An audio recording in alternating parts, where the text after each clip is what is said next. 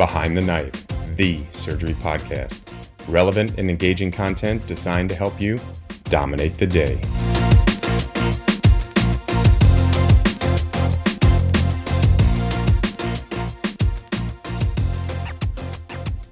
Ladies and gentlemen, I am thrilled to introduce the third edition of the Behind the Knife AbSite podcast companion.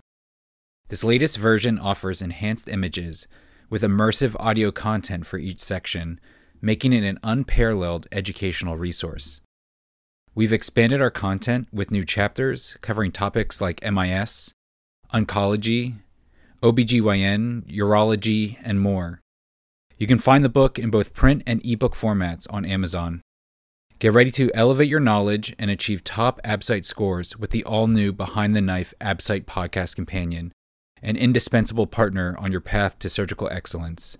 Good luck on the upcoming AbSite exam and dominate the day. Welcome to another Endocrine Surgery podcast. I'm Barb Miller from The Ohio State University, and I'll be your moderator today. I'll be joined today by the rest of our endocrine surgeons here at OSU, Dr. John Fay, Clinical Professor of Surgery, and Dr. Priya Dediya, Assistant Professor of Surgery. Also joining us is Dr. Samantha Ruff, one of our current second-year surgical oncology fellows. Today's topic is the use of fluorescent adjuncts in thyroid and parathyroid surgery.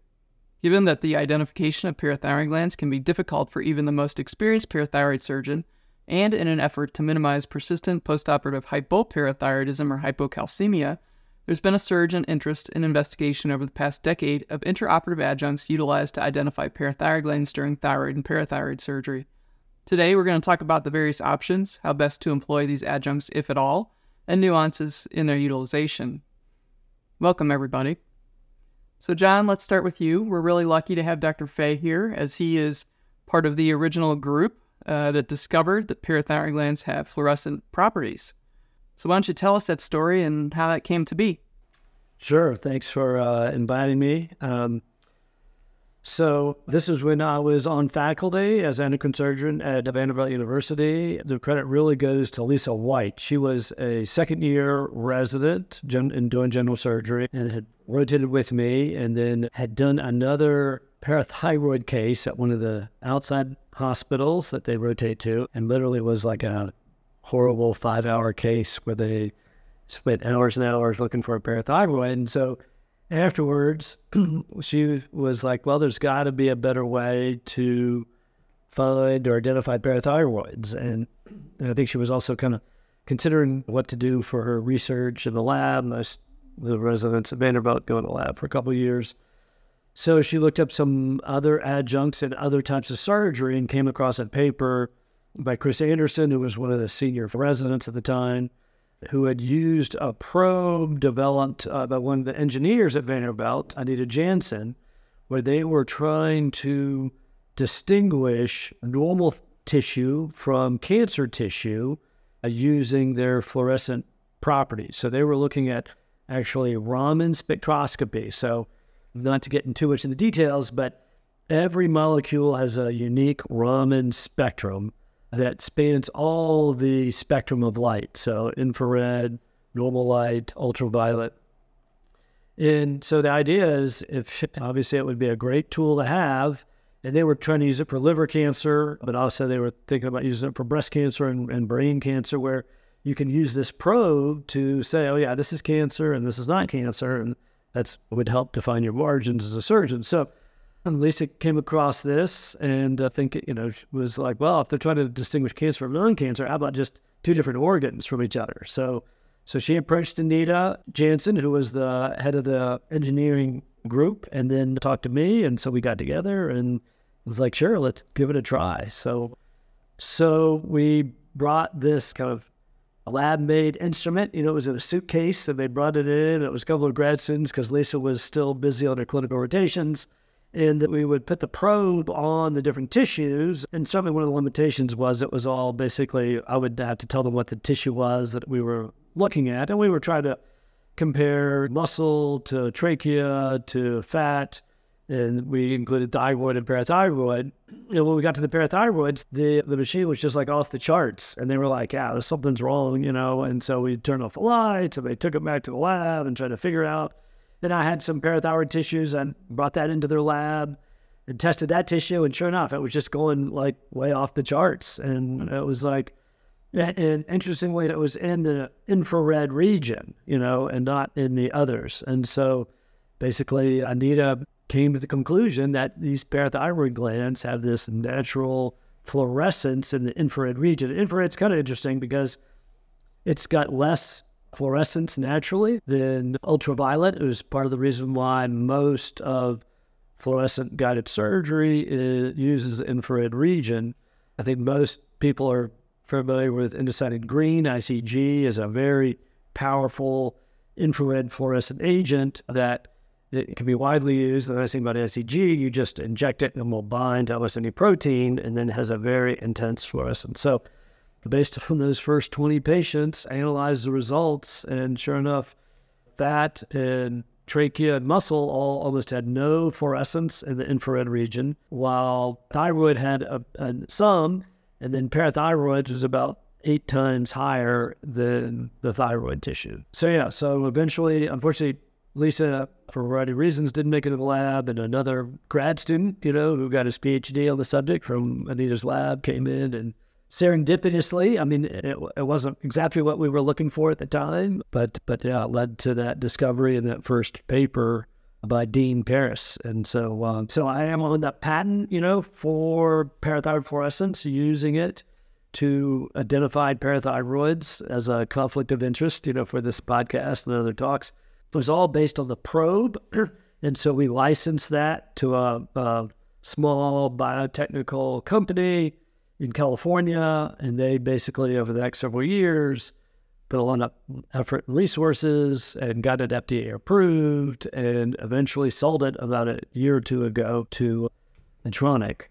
And so, but in the meantime, I left Vanderbilt and come to Ohio State, and while they were kind of developing the probe and things like that, and I guess what I didn't appreciate until later, and certainly give the first people I think that really reported this was a French group, but also a Korean group, also published it at the same time several years later, that they could use these cameras. What I certainly didn't appreciate is the excitation is very similar to ICG, to indocyanine green. So some of the same cameras that they are used for looking at ICG, but also see parathyroids. Now, the fluorescence is all based on the excitation. So you have an excitation wavelength and then an emission wavelength at a different wavelength because the energy gets absorbed and then re-emitted.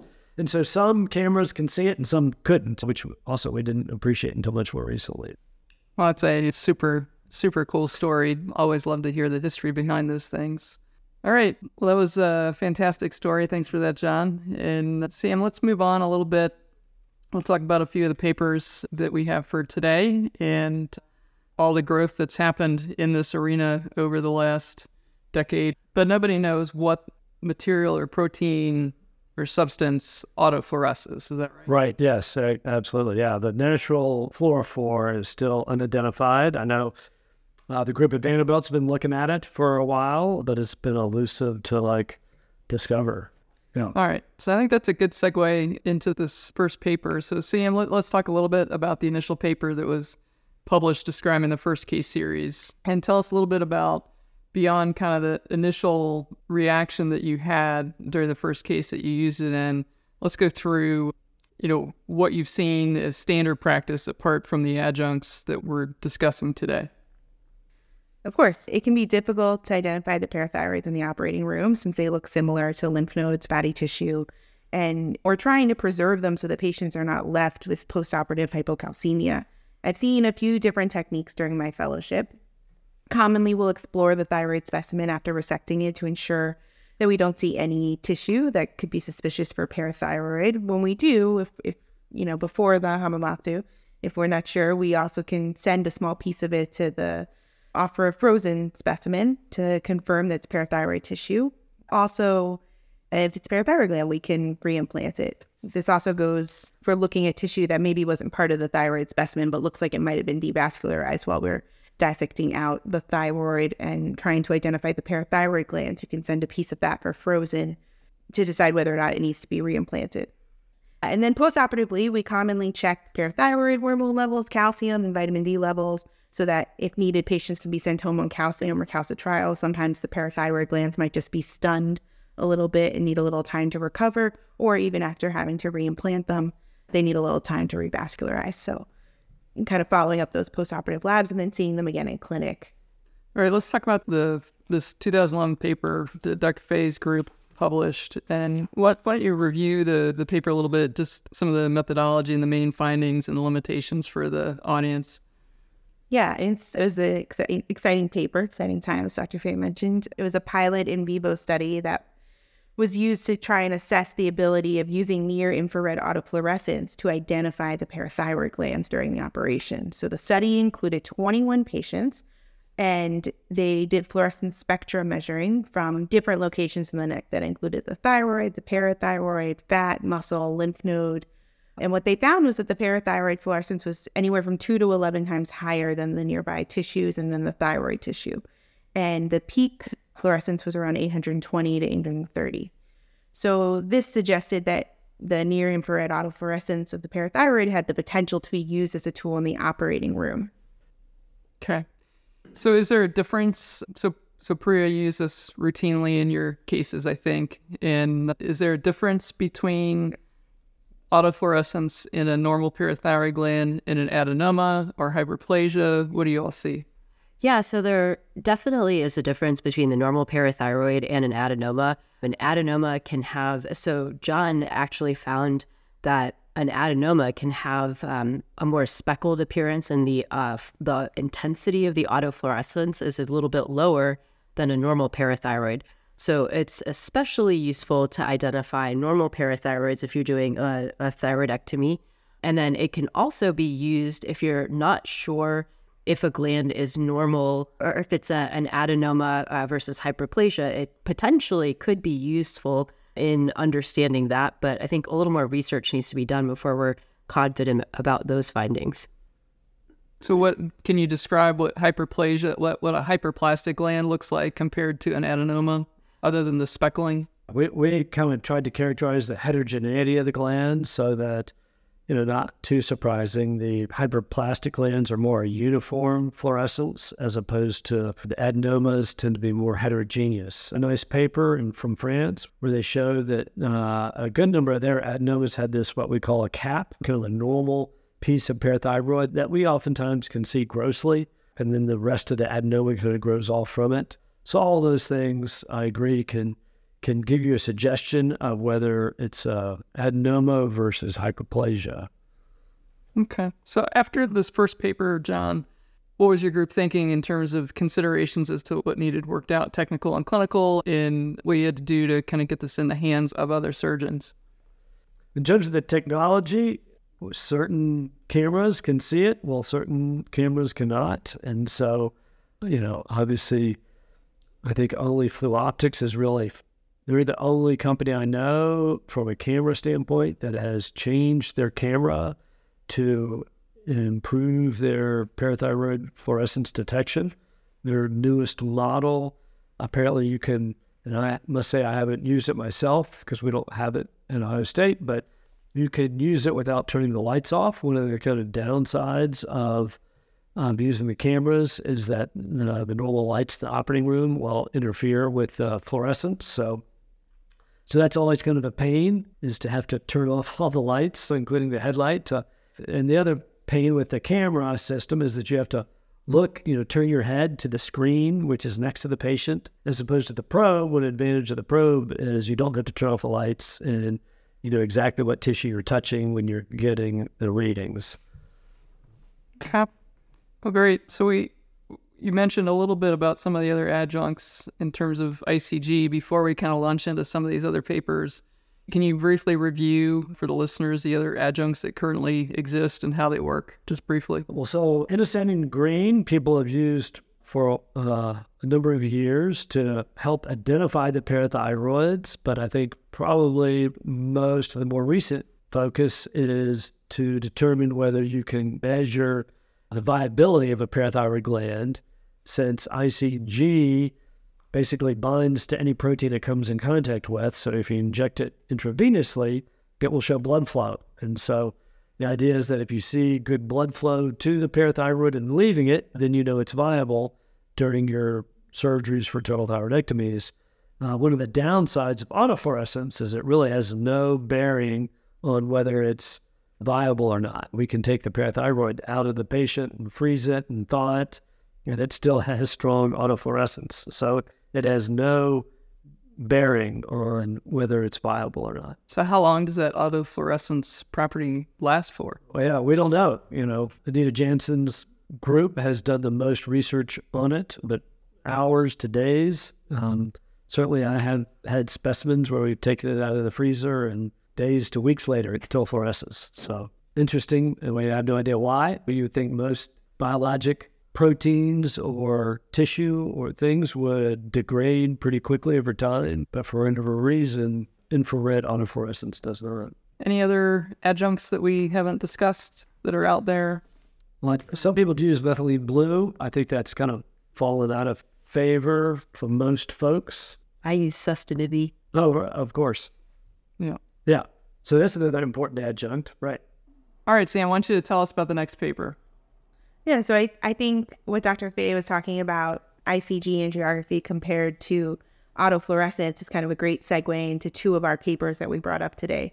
The first paper was just mostly about showing that ICG was safe to use and suggested some correlation between parathyroid perfusion and being able to use that scan. But one of the other papers that we talked about was actually a study of 44 patients. It was comparing the use of ICG to autofluorescence to the naked eye detection test, is what they were calling it, the parathyroids. And so both methods had high parathyroid gland detection rates and a low rate of post-op hypocalcemia. And so we kind of talked about a little bit, but we can almost use this paper to have a discussion about kind of the pros and cons of ICG and autofluorescence based on what their findings were. I think one thing, the timing of the detection, so the autofluorescence was detected very quickly, whereas you have to give ICG time to be taken up by the thyroid, so that can limit its use sometimes. I think the other major point was that ICG requires contrast administration, which is an exposure that people can have an allergic reaction to, and you have to really time it with the exposure. And then I think finally just that ICG assessed the perfusion of parathyroid glands, but not necessarily could just identify them, whereas the near-infrared autofluorescence that Dr. Fay's group was studying can be used to just identify the parathyroids even after they've been devascularized so that we can re-implant them as needed. So which one's better? Like which one, if I'm going to use something, what should I use? I think it depends a little bit on what you're trying to do. I think for identification of parathyroids, I would hands down go with autofluorescence. I think if you're looking for perfusion and if you need to dissect out, resect, and then auto-transplant a parathyroid, ICG is probably the way to go. That being said, I think those of us that do a lot of endocrine surgery usually our post-op PTH levels are pretty good, and unless it's a very complicated case, like a challenging Graves case or a bulky central neck dissection, chances are we're going to have pretty good PTH levels afterwards. And ICG administration takes a lot of time and it takes a lot of effort. Some of the cameras are bigger compared to the cameras that are available for autofluorescence, and the timing can be a little bit tricky. Having used ICG before, I've missed the window and had to re-administer ICG. So that can sometimes be a little bit challenging as well. So I think overall for ease of use, I would probably go with autofluorescence, and for day-to-day autofluorescence. But if you have a practice where you're doing a lot of central neck dissections or a lot of Graves' disease, ICG might be a good adjunct. Based on your training at Wisconsin, where many of the folks are injecting Sustamib to help identify parathyroid glands, and now that you've had some experience using the cameras for autofluorescence, how do you compare and contrast using Sustamib injections versus the infrared cameras, the pros and cons of both? Yeah, so that's a really good question. I think the Sustamib injection is really good at identifying the potential location for a parathyroid if you don't know where the location is. So the tissue can be very deep. The parathyroid can be very deep and you'll still get a strong signal. And so you can kind of compare different areas and have an idea of where to dissect. On the other hand, autofluorescence is good if the tissue is fairly close to your dissection level, because it might autofluoresce through several cell layers or some thin tissue, but it's definitely not going to fluoresce through really deep tissue layers. So, and in that situation, Sestimib is helpful. So, for example, I've had retroesophageal parathyroids where I was having difficulty finding the parathyroid, and then with the gamma probe and the Sestimib injection, I was able to identify exactly where the parathyroid was, and it kind of limited the extent of the dissection that I had to do. So you're talking about radio guidance, Yeah. not a Sestimib scan, just to clarify for everybody. Correct. Right. Yeah. Intraoperative radio guidance. Is that difficult to set up the injections, right? So you have to, what's the timing of when you inject the patient with the Sestimib? So the nuclear med technician will come and inject the patient in the preoperative area 30 minutes before the start of the surgery. And so the nice thing is it has no effect really on the timing of the actual length of the surgery itself, because the time is in the preoperative area. Right. And you mentioned the depth of penetration for the camera to identify autofluorescence. So is it good for finding parathyroid glands beneath the capsule of the thyroid or intrathyroidal? How deep does it go? You said a couple cell layers. Yeah, so we know that infrared, what are the advantages of using infrared? It does have better penetrance compared to white light or ultraviolet, which has the least penetrance, but still the penetrance at best is a couple millimeters. So in my experience, though, it will see it subcapsular, and I have absolutely seen sub-intrathyroidal parathyroids fluoresce. The problem is, like with any technology, there's false positives and false negatives, and sometimes a colloid nodule can fluoresce. And again, we don't know why any of these things fluoresce. Is it similar with Sestimib and radio guidance? Is that sometimes thyroid nodules will become evident when they're not parathyroid glands? So that's interesting. I hadn't heard that about That's correct. And then autofluorescence. the other important thing is so for autofluorescence, brown fat also autofluoresces as well. So younger patients, sometimes it can be a little bit harder to use autofluorescence compared to Sestimib. So if you run into a situation like that in the operating room, do you have somebody come inject Sestimib if you're having trouble finding a parathyroid gland? Because somebody with a lot of brown fat in the neck is kind of an endocrine surgeon's nightmare. Those things might do look very similar to parathyroid glands. Yeah, no, I think that's a real challenge, right? And yeah, some of our studies, we did a study on MEN1 patients and found that it was not as helpful. And I think part of the reason was those folks tend to be younger patients, and so we had more false positives. So, I think the bottom line, like any technology, a fool with a tool is still a fool, right? So you have to have some experience, and obviously in those real tricky cases, I still use a frozen section to help try to distinguish the two.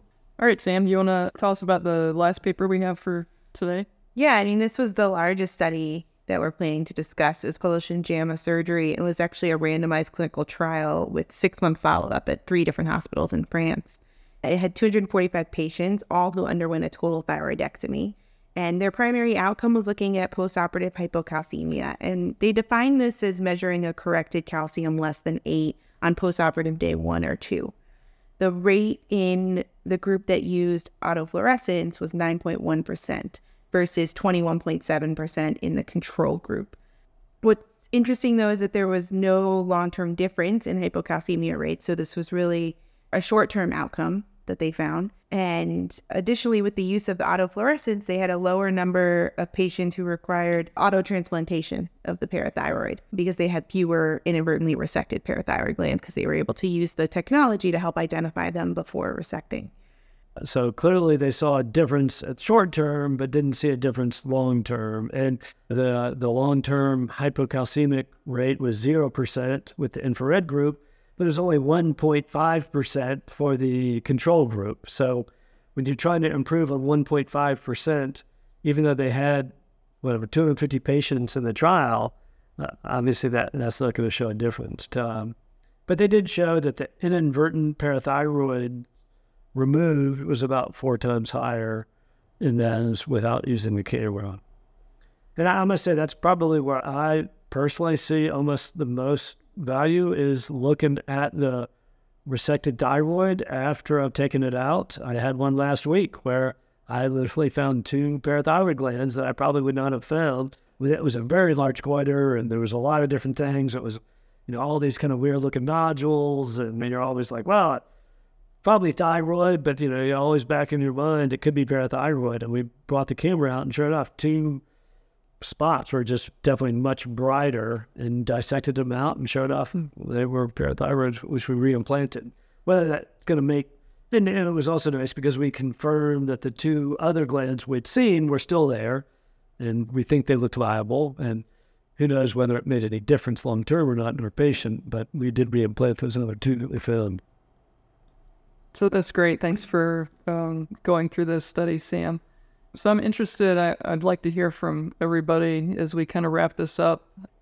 Who is this going to be most useful to? Are we going to make a difference in permanent hypocalcemia rates? Sam, you want to start us off? What are you going to do in practice down the road? I read on livers in my future practice, but... So carcinoids have autofluorescence. Oh, that's for another podcast. I've seen the autofluorescence technology used here at OSU, and I definitely have had cases with each of you where it's come in handy to be able to identify the parathyroid before we remove it, or even on, we saw 3 of them, where it was the last one and you pull out the thyroid and there it is. And it was because it was between the large goiter and the normal thyroid tissue, and we probably wouldn't have found it. I think it's an exciting and interesting technology, and I'm kind of looking forward to seeing where it goes next. Priya, what do you think? I am definitely going to keep using sestimibie injections preoperatively for my parathyroid cases. Not going to do that for thyroids, but I love having the autofluorescence camera available for cases that are a little bit more challenging to look on the thyroid to see if there's any parathyroids that are left, or that if there's something that might be a parathyroid that I'm not seeing. I think also in the future, I'm really excited about using some of the newer technology that Dr. Fay had mentioned, where you have a smaller, instead of using a camera, you can use a probe to identify the tissue, and that has a little bit better penetration also than the camera too. So I'm excited about trying that out. John? Yeah, so, well, of course I'm biased, having been there from the ground using autofluorescence, but I definitely like it. And it's such a great feeling, like on that case I did last week where we found 2 that we probably wouldn't have seen otherwise. So I'm definitely going to use it. I tend to use it selectively, and I kind of go back and forth. It's always the worst thing in the world to get that final pathology back on your total thyroid, and having an incidental parathyroid kind of drives me crazy. I think also in the future, once we figure out what the fluorophore is, hopefully we can improve both the camera and potentially excitation of the parathyroids to make it even more beneficial. I do think it's most helpful, and the Vanderbilt group has shown this nicely, that the young surgeons tend to use it more and find it more valuable when you're just starting off your surgical practice as an endocrine surgeon, and you can have this tool to tell you, yes, that's parathyroid, or no, that's not. It's very valuable, and I think also a good learning tool just for our residents and fellows to help them figure out what's parathyroid and what's thyroid. Yeah, I think that the utility is great for surgeons who are younger. I think trying to convince surgeons who have been doing this for a long time, who have excellent outcomes, they're going to want to see a little bit more data on what the impact is on permanent hypocalcemia rates. But I agree with you that definitely when you see that parathyroid show up on your final pathology, and you're like, I looked at the thyroid capsule, I dissected under the capsule in various areas where I thought there was a parathyroid.